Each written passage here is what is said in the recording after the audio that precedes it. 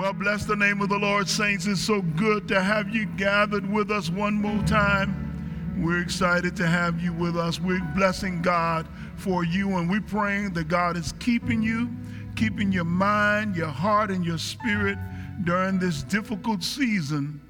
We know that our God is yet able, and that our God is in the blessing business.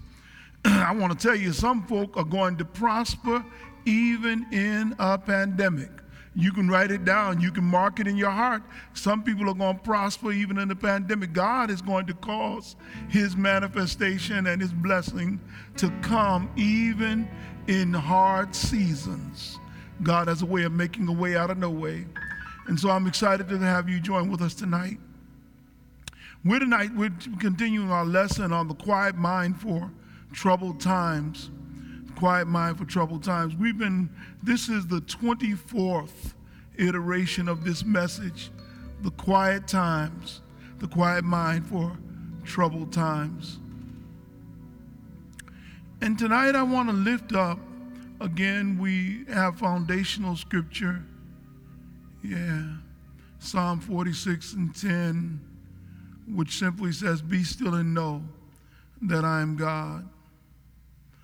I've been dealing and trying to speak to your better mind, your spiritual mind.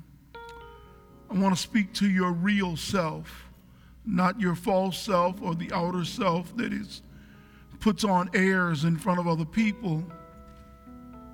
Instead, I want to speak to your real self, the God self in you, that part of you that has the God consciousness that allows you to do what can only be seen as extraordinary, only extraordinary in relation to what other people do. You know, other people get a hold of hurt and pain and hate, and they hold it for life. But those of us that are believers know how to channel it and filter it out and come into a different place. And so I want to speak to that part of you that will allow you to live the kind of God life that God wants and God speaks of in Luke 6, that you can bless those who curse you, that you can do good for those who mistreat you in any way, that you can give even to people who don't deserve it, that you'll be the kind of loving individual that you can love your enemies and do good to them, even though they may not deserve it. You can live the kind of life that you can live it judgment-free, so that you're not walking in condemnation of others every day, but instead you're forgiving even as you know you've been forgiven. That kind of life requires a God consciousness. It requires a God-centeredness. And we left off last week. We walked through some areas last week that were kind of difficult, and I'm going to re-enter some of that tonight. But I want to re-enter it in another way.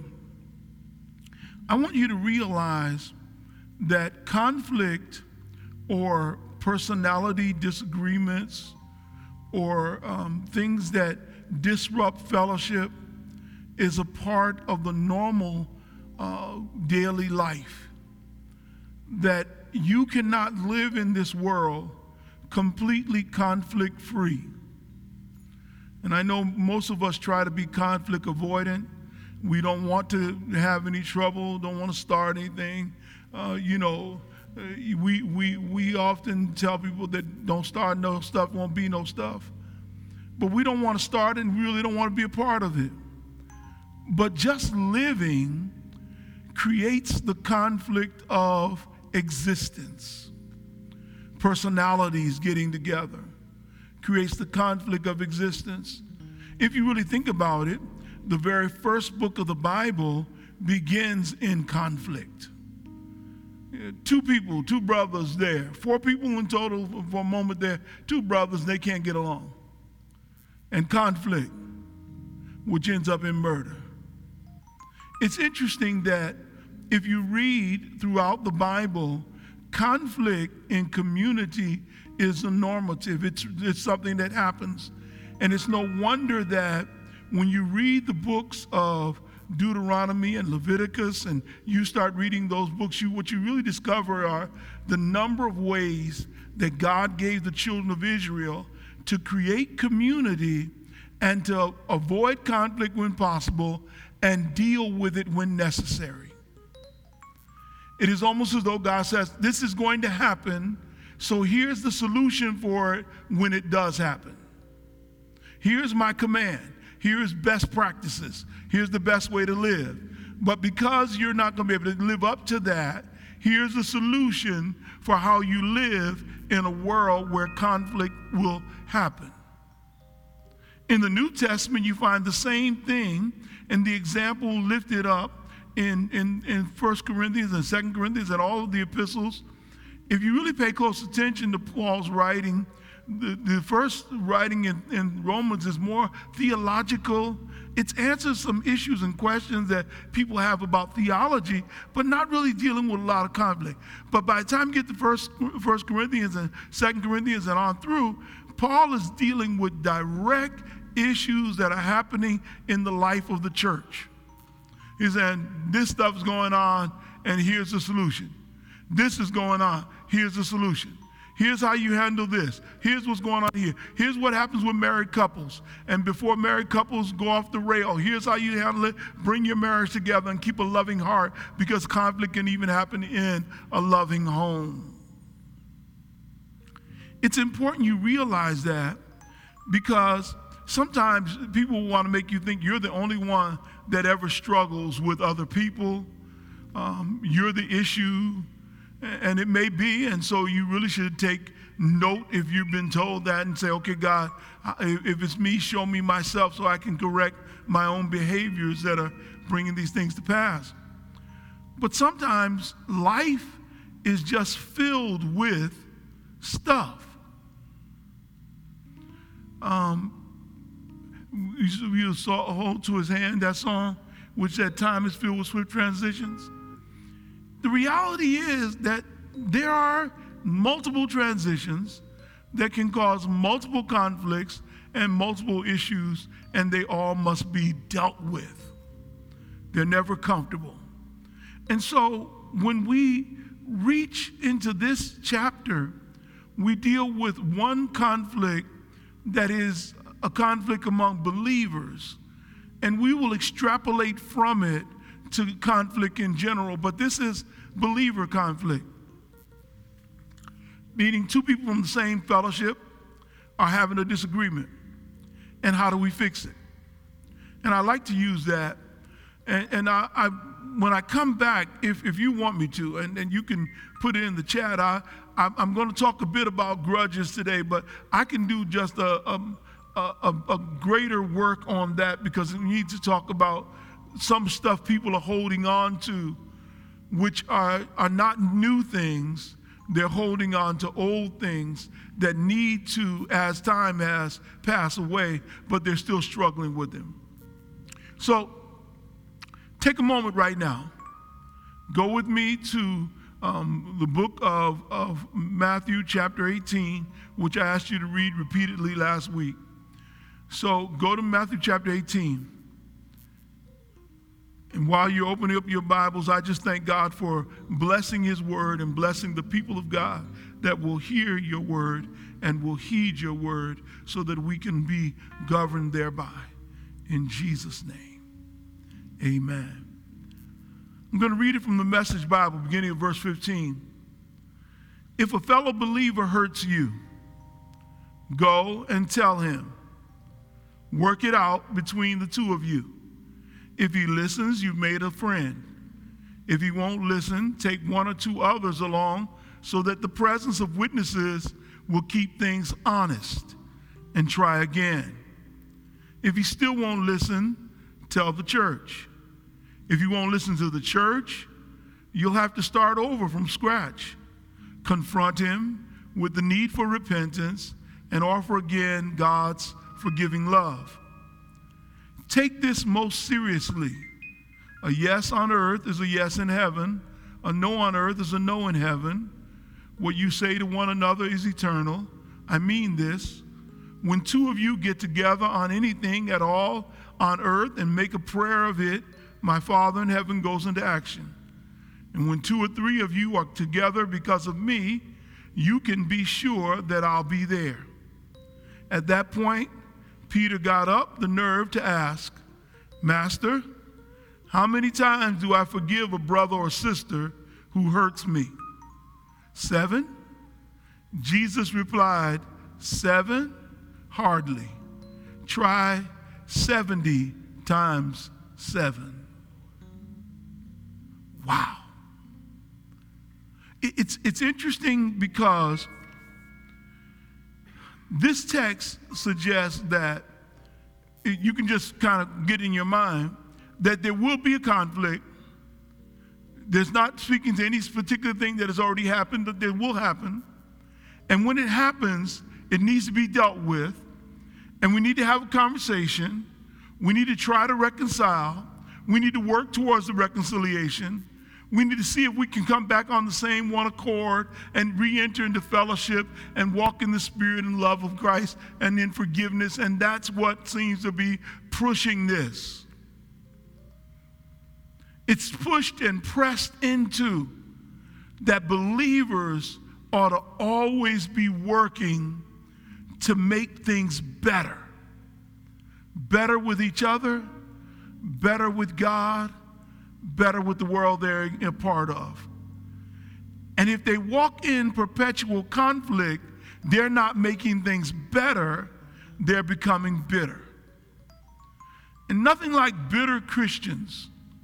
Bitter Christians are the worst because they walk around with a chip on their shoulders and they have a high-minded attitude because they believe they know the Lord, and in some cases they believe they're doing God's bidding, and that the chip on their shoulder is only there because they've done God's bidding, and that's why people have been nasty towards them, and they never think they need to apologize for anything, never think they need to reconcile anything. If they want to straighten it out, they should come see me, and they are right in one respect and completely wrong in the other. Because if you've been offended, it's important that you realize something from this text tonight. This is big right here. I'm gonna mess somebody up because when you really read it, the King James Version says, moreover, if your brother sins against you, go tell him his fault. Before I make my point here, let me say it again. Go tell him his fault. Listen to me. Here's my first point tonight. Responsibility or resentment. Responsibility or resentment. Remember, the offended must show the offender the offense. The offended must show the offender the offense. This is church conflict now. This is among believers. But it works in life in general. You know, someone could offend you and not know they offended you. That's why we call them sins of omission and sins of commission. Sins of commission are ones that I meant to commit. I was looking to do that thing. Sins of omission are things that were wrong and I sinned. I did sin, but I was not intended to be a sin. It was an accident. It was something I wasn't intended. It was an unintended consequence. Question about unintended consequences always asked, well, should you have been able to forecast that unintended consequence? I was watching the tennis match the other day, and Novak Djokovic got angry in the first part of a couple games, and he hit a tennis ball into the side of the stands. Of course, there are no fans there. Okay? Calm yourself down. He's playing again, and he loses a game. And then you lose a game where he is actually the server, which means he loses a game that he should have won. And he, without looking, hits a ball behind himself and hits the person, the judge, behind him in the throat. At which point, by tennis rules, is an automatic ejection. Automatically, he's expelled from the game. He defaults.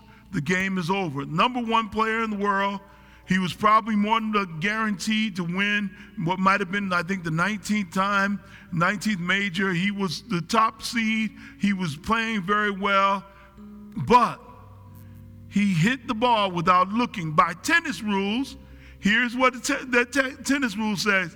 He's responsible for the ball, and even though he didn't know the judge was there, he should have not been reckless with the ball. So the unintended consequence is still on him as his fault. If he had not been upset, if he had not been mad, he would not have done it. Of course, he didn't intend to hit that lady in the throat. Of course, that wasn't the intent. But the reason the rule is there is this man can hit a tennis ball over 100 miles per hour. If we let him just hit him any way he wants, he could kill somebody. Now, he did not hit it at even 20 miles an hour, I don't think, but he could have. The rule is there to protect others, and tennis players are taught that. And so sometimes you can commit a sin, and there's a repercussion. He's not out of tennis. He's not kicked out forever. It's just one tournament. He will not finish. There's a punishment attached to it, yes, but this is not a sin unto death. It's not a death notice. You're not kicked out of tennis. There's not an albatross to carry the rest of your life. And things like that happen. There are times in your life when you, whether intentionally or not, hurt someone. And maybe that happens and not without your knowledge, you don't even realize you did it. I know I've certainly done that in my life. Sometimes I've done it just by the way in which I carry myself, the answer I may have given, the way in which I was thinking versus someone else's thinking. And the unintended consequence is that they were offended. But the problem is, believers have a responsibility to show the other individual the offense. Give me a chance to say, I'm sorry, and to beg for your forgiveness. Because if I'm wrong, I'll take the weight. If I'm wrong, I'm wrong. If I messed up, I messed up. If I'm wrong, I can apologize. I'm not too proud to apologize, to say, hey, I blew that. And that's the way believers ought to be. We ought to be responsible enough to say, hey, that hurt me. That hurt me. That didn't feel good. I wish you would have said that another way. You know, if you did that differently. You know, sometimes we do that with our mates, our spouses, and we will be hurt by them by the way they phrased something, said something, did something, or acted in a certain manner, and we won't say anything, but we'll walk around hurt. And that hurt ends up building up. And before you know it, later on, you'll explode over something that is not even consequential because you wouldn't say ouch when you were hurt. But it's your responsibility. You've got to say something. You got to say, I'm hurt. And you've got to come. Listen, you need to go to the individual if you can. I'm not talking about somebody that has assaulted you, abused you. No. I'm talking about believer to believer now. I'm talking about normal course conversation, working life. I'm talking about what happens then. And in that case, what you need to do is to say, look, this should not have happened. This is how you made me feel. This is what went on here. The responsibility the text gives, not Benjamin, not Bishop. The text gives that responsibility to the offended. And it's important we see that. It's important we get that. But it's either responsibility or resentment. Now, why do I say or resentment? Because if I don't act on it, if I don't say anything, if I don't do anything, sooner or later, I'm going to be, I'm trying to find a polite way of saying PO'd or upset, mad, angry, disappointed. Sooner or later, I'm going to get upset. It's going to come out. Let me tell you this. Believers, listen to me. Resentment is not an option for believers. Resentment is not an option for believers. Man, that'll preach right there. You're better than that. You don't want to walk around in that spirit. You don't want to walk around feeling that pain. You don't want to walk around holding that in your spirit and as a grudge against someone. You don't want to be giving somebody the side eye because you have resentment against what took place. Hey, that's not an option for you as a believer. Not when we can fix it up. Now, this text does not suggest that every person you confront that has offended you is going to come back and say, forgive me. No, some people are going to be just as obstinate and mean and crude, and in which case you have to forgive them and move on with your life because you done tried your best to reconcile. It's not your responsibility to make anybody forgive you or to make anybody ask your forgiveness. It's your responsibility to point it out to them. That's your responsibility. I need you to understand something. You know, the question is, what is resentment or grudge? And how do I get rid of it? What's that resentment? What's that grudge or a grudge? And how do I get rid of it? How can I get rid of this? When I ask that question, what is resentment or grudge? What I'm saying is, I'm saying that this text speaks to that pain that happens after you've been offended. That's what this text speaks to. And it speaks to how you do not have to let that pain get into your spirit and ruin your place with God or with others. So get this now. A grudge is a persistent feeling of ill will or resentment resulting from a past insult or injury. That's it. It's a persistent feeling of ill will or resentment resulting from a past insult or injury. Now you have to know this. Sometimes you can have a grudge and not even know you have it. But sometimes past insults and injuries leave you with a grudge. You know, let's be honest about it. Some of us are holding grudges that we've had for years. Some of us have grudges that we've never even talked about. I'm not going to delve into it. I told you, if you hit me in the chat, I'll do it next week. But you know, some of us are 45, 50, and 60 years old, and we're still upset about things that happened in childhood. Mama treated so-and-so differently. Mama treated this one differently. I didn't get this from my father. Or my father insulted me in this way, and I'm still hurt about it. And we're holding it in. It's a grudge.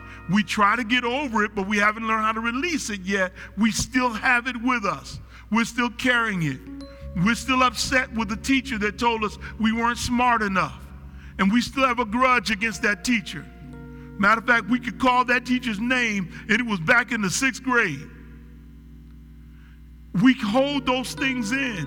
Some of you right now I'm talking to, someone talked about your body. And they said your shape was this or your shape was that, or you were too light, or you were too dark, or you were too tall, or you were too short, and they hurt you. They don't even know they hurt you. Woman, the other day, there was an article in the news that talked about a woman who lost 80 pounds because her ex-boyfriend said she was too fat. Now, God bless her for losing 80 pounds. If you want to lose 80 pounds, that's wonderful. But she said she did it to get back at him. I understand using any motivation you can to lose weight. God bless you for motivation. But let me tell you something. There's no revenge in that, because what it means is that relationship, those words in your spirit are still ringing, they're still controlling, and what happens once you release it? Now you have no other motivation to keep the weight off and you balloon back up. Look, you have to do things for you. You don't allow grudges to be your driver. You don't want to lose that. You're better than that. Let's be honest. Grievances unchecked become grudges. Grievances unchecked become grudges. There's no doubt in my mind that if you don't work through the grievance, it's going to become a grudge. Grievances unchecked become grudges. That's just how it is. If you don't deal with it, it's going to linger on you. Oh, you may compartmentalize it and say, I'm just through with it and ain't no more to me, you're dead to me, it's over. But the reality is, a grievance unchecked becomes a grudge. And that's all that's going to happen. You'll hold on to it and it will trouble you. So I want to suggest to you, do not hold or harbor grudges. Do not hold or harbor grudges. Don't do it. Do not hold or harbor grudges. Now, of course, you're going to want to know why. Why, Bishop? Why should I hold or harbor a grudge? And I pulled this from the psychological realm when I shared this with you, because this is both spiritual and psychological.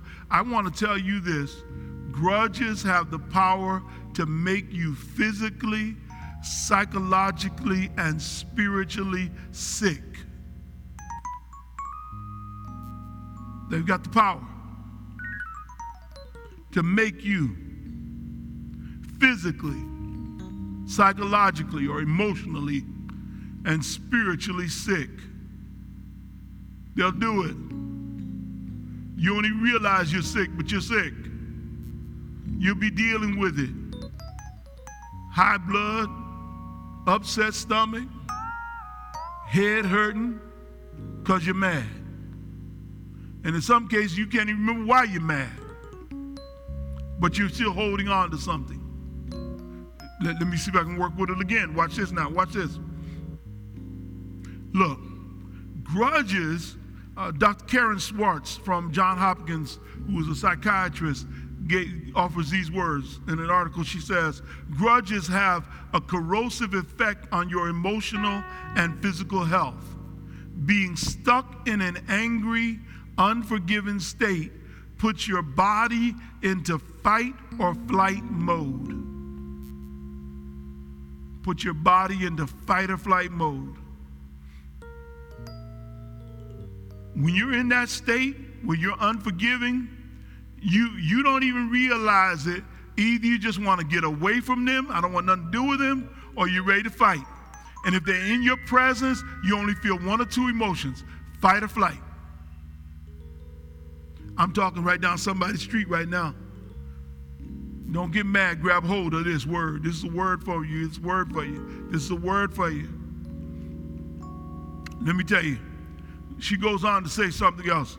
Karen says this: hormones that are released can raise your blood pressure and heart rate and put you on edge. And the negative, untrusting mindset you hold may spill into other relationships. Lord have mercy. I've got to be careful. I've got to be careful. I've got to deal with this stuff. I've got to handle my stuff, my issues. I've got to confront things that are bothering me and people that are bothering me. I've got to deal with it. Got to deal with it. Sometimes you just got to handle it. Handle it. You see, you must learn to deal with resentment or grudges. You must learn to deal with it. You got to learn to deal with it. You must learn to deal with it. You must learn to deal with it. You got to handle it.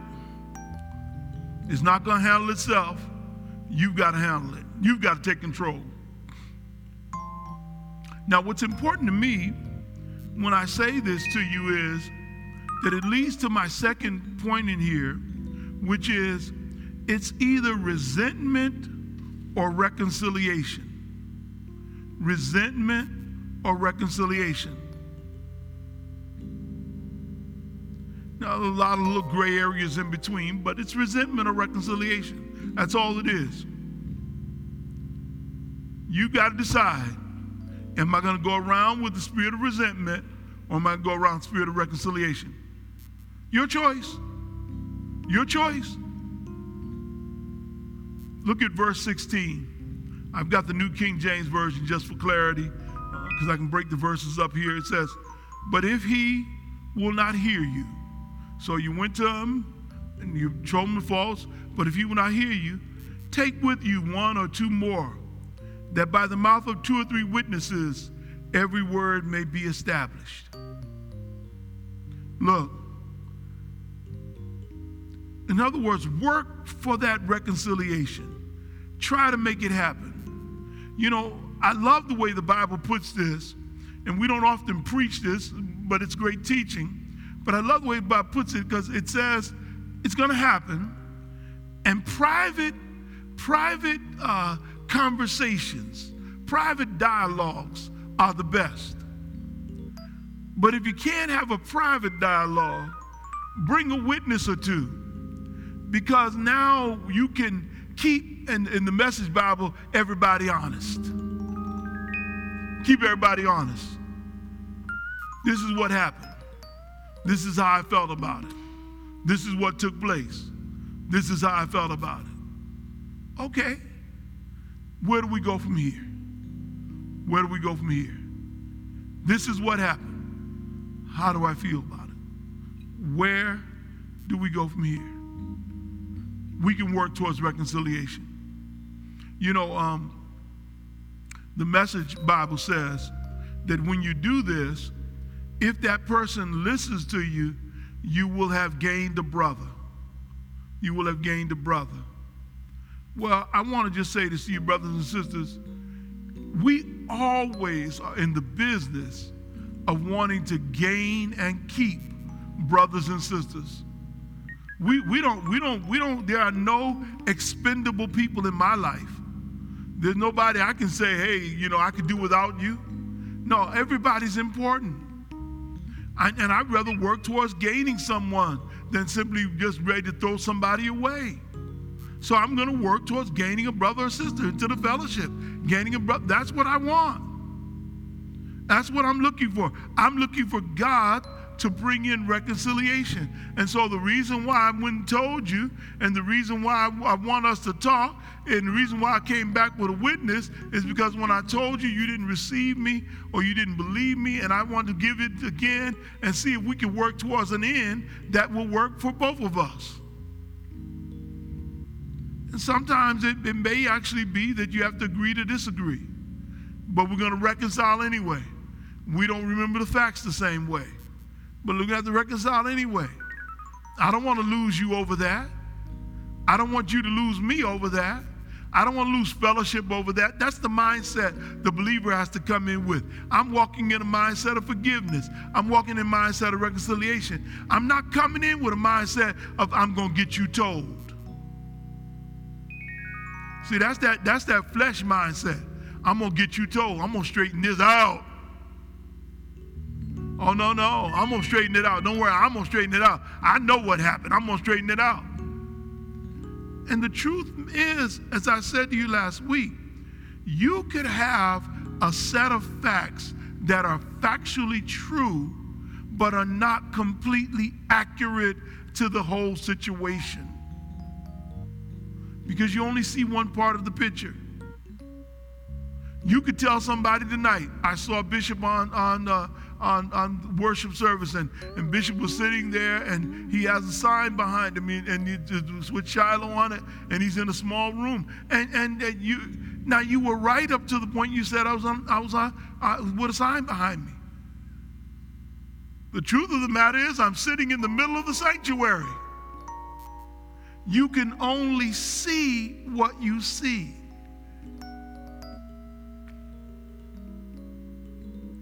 You only get partial. And sometimes the part we have is true, but it's not the whole story.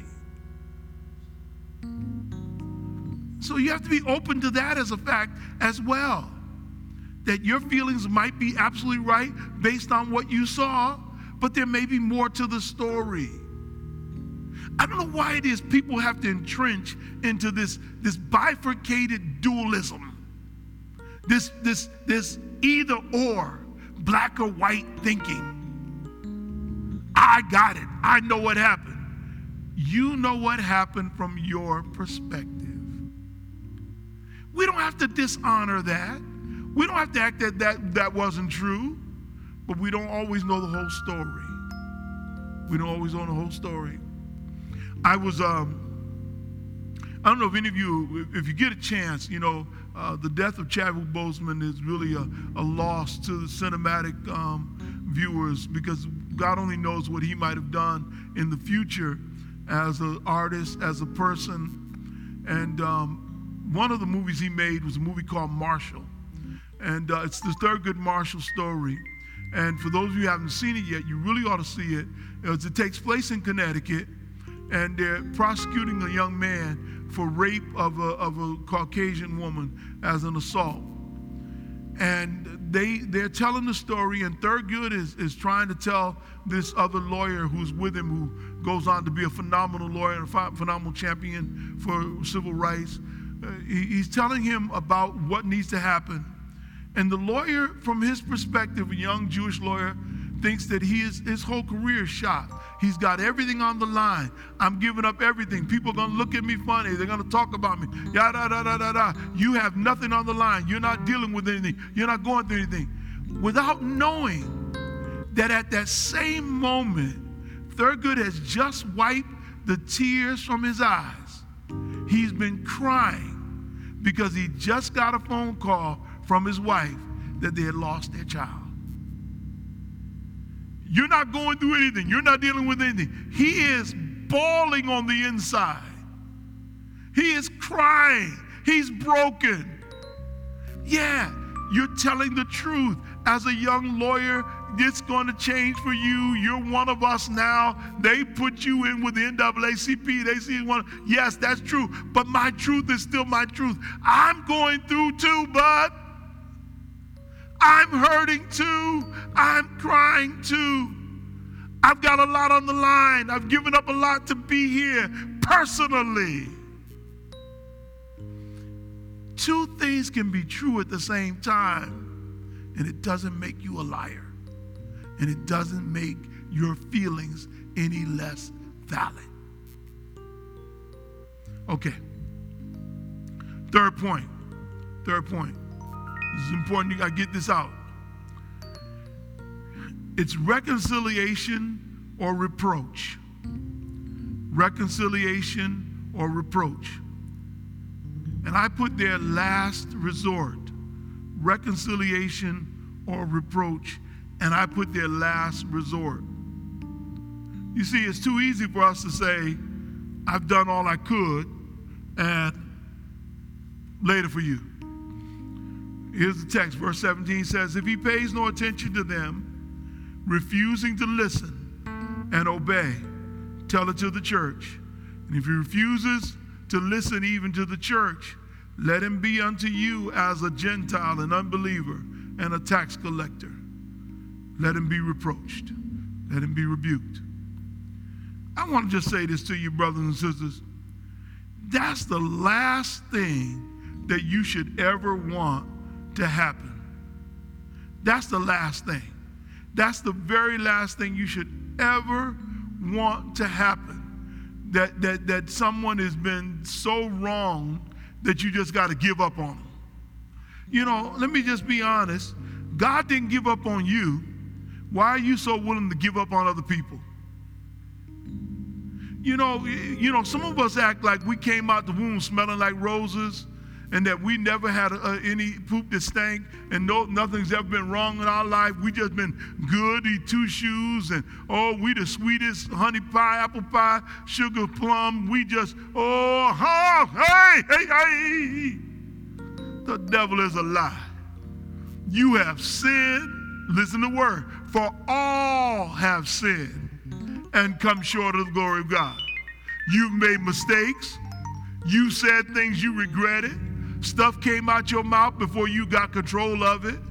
You said things without thinking. You hurt people before. Because hurt people. You've been hurt, so you try to hurt them back. So don't go acting like you all that in a bag of chips with your own dip. No. The last thing you ought to do is want somebody to be thrown away. Why do you say that, Bishop? Because you don't want God to ever throw you away. Lord, look, just because I'm old, some of y'all join me now. You're old and you can't do what you used to do. You don't look like you used to look. You can't run like you used to run. You running around ain't on your mind. Hey, don't mean you never had it on your mind. Just because you don't lie now don't mean you never lied. Just because you're holy now, some of your holiness can be attributed to your age and not to your own wants and desires. The truth of the matter is, we all are imperfect trying to serve a perfect God. And we ought to keep that in mind. I want to close tonight. I'll come back because I want to deal with those grudges again. Maybe I'll get to it next week, as I really want to deal with it a little stronger. I want to give you some more remedy for the grudge issues. But let me just give you this again before I leave you tonight. Something happens at the end of this segment here, and Peter lifts it up for us. And he gives us something, the text suggests that he gets courage and he speaks up. Almost as though it's in the same conversation, no way of knowing whether it is or it isn't. But almost as though it's in the same conversation, he says, now Lord, it appears to me, I'm just talking, you stay with me for a moment. It appears to me that what you're talking about is forgiveness. It appears to me that you want us to forgive people that do us wrong. Now Lord, this forgiveness thing, I'm going to do it because I know the scriptures. I'm going to do it. But looks like we ought to have a limitation on how much forgiveness we're going to give out. Because some folk can give on your last nerve, and they no longer deserve to be forgiven. So can we get an arrangement here as to how many times I got to be engaged in this effort of reconciliation that means I got to forgive somebody? Can we just, look, if they mess up the first time, I'm good. I'll even go up to the 6 and 7 time. Can we put it at 7? Because after 7, I figure, hey, they ain't no good nowhere. Isn't 7 God's perfect number? Sound like a good number. I'm not being mean or rude. It sounds like the number of grace. 7's a good number. I like 7. You should like 7. I picked a good number. 7 times they mess up, then at the 7th time, I get the right to tell them to go below the earth where the flames are really hot. I didn't say it, Lord, but you know what I mean. H-E double hockey sticks. Hades. Show. The burning flame on fire. I get to, after 7, they can go straight to praise the Lord. And Jesus looks at him and says, hold up, bud. Wait a minute. No. It doesn't work like that. Try 70 times 7. Lord, that's just too much. I can't keep up with the count. That's just too many. That's too many. That's too many. I can't keep up with the count. Lord, 70 times 7. Do I have to keep it in a record book so I'm sure when I get to the end? I want to give you 3 quick things, and I'm closing. I'm almost done. 3 quick things in the last few moments I have that I want you to get in your spirit as I set up for next week and to deal with those grudges. 3 quick things get in your spirit. The first of which is this: forgiveness is an act of holy remembrance. Forgiveness is an act of holy remembrance. You need to hold that in your mind right there. Lord, how many times should I forgive? I'm tired of forgiving. I forgave them last time. It's a holy act of remembrance. I need to remember. I need to remember that I've been forgiven, and so I offer forgiveness. Now, when I come back, you'll see why I said this, because I'll give you scripture to line up with this. But I just want to give you these 3 to hold on to, and then you can come back and let me bless it down for you. I'll break it down. Number 2, forgiveness is an act of a healthy recognition. A healthy recognition.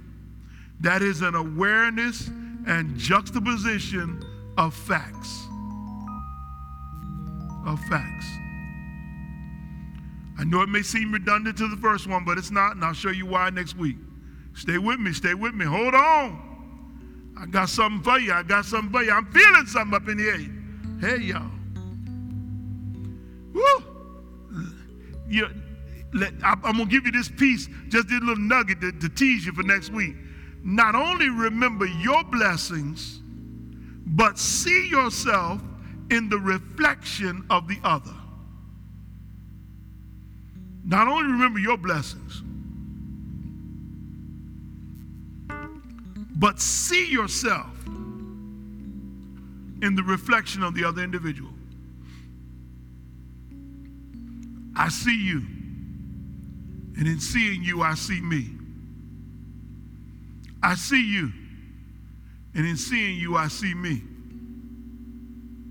I see you, and in seeing you, I see me.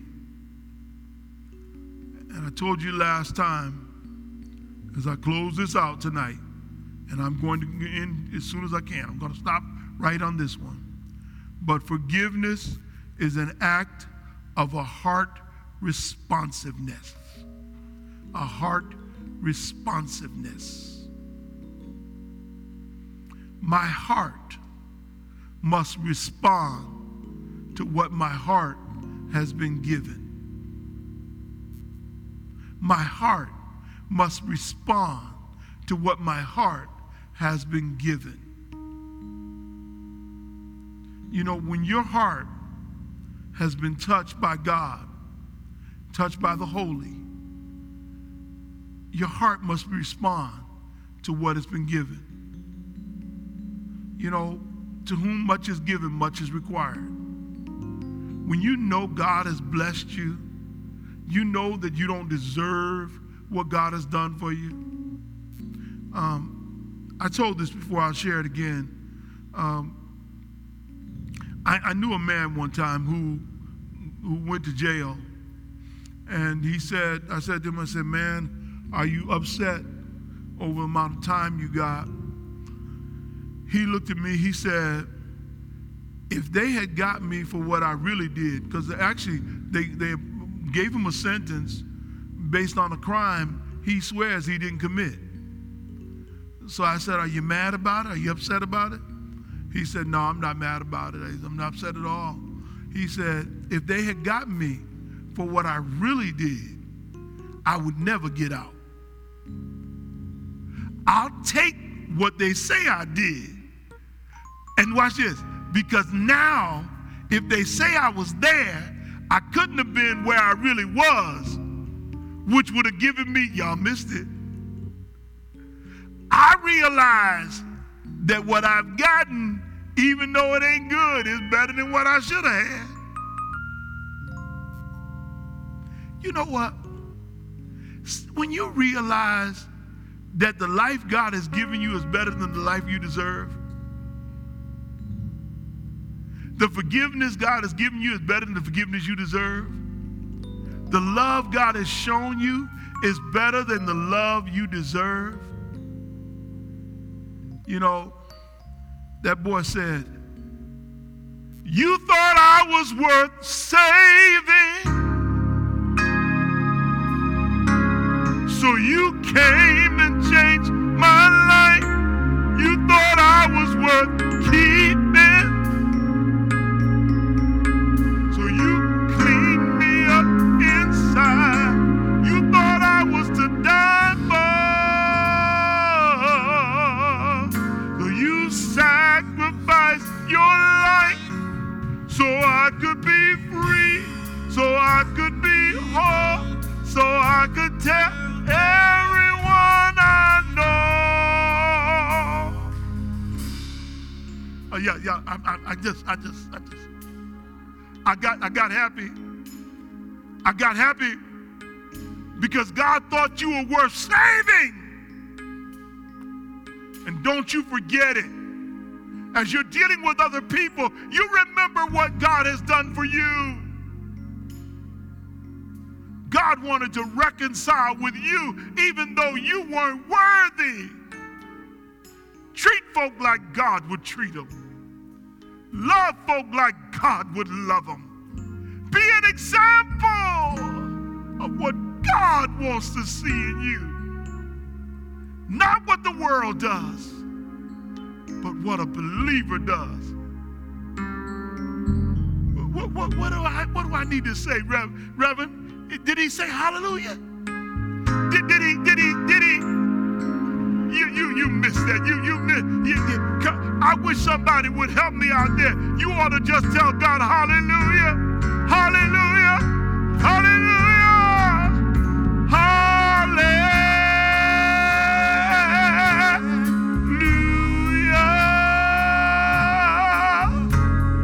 Glory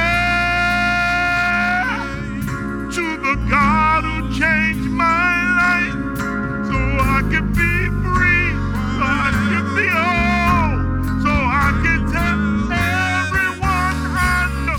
Come on,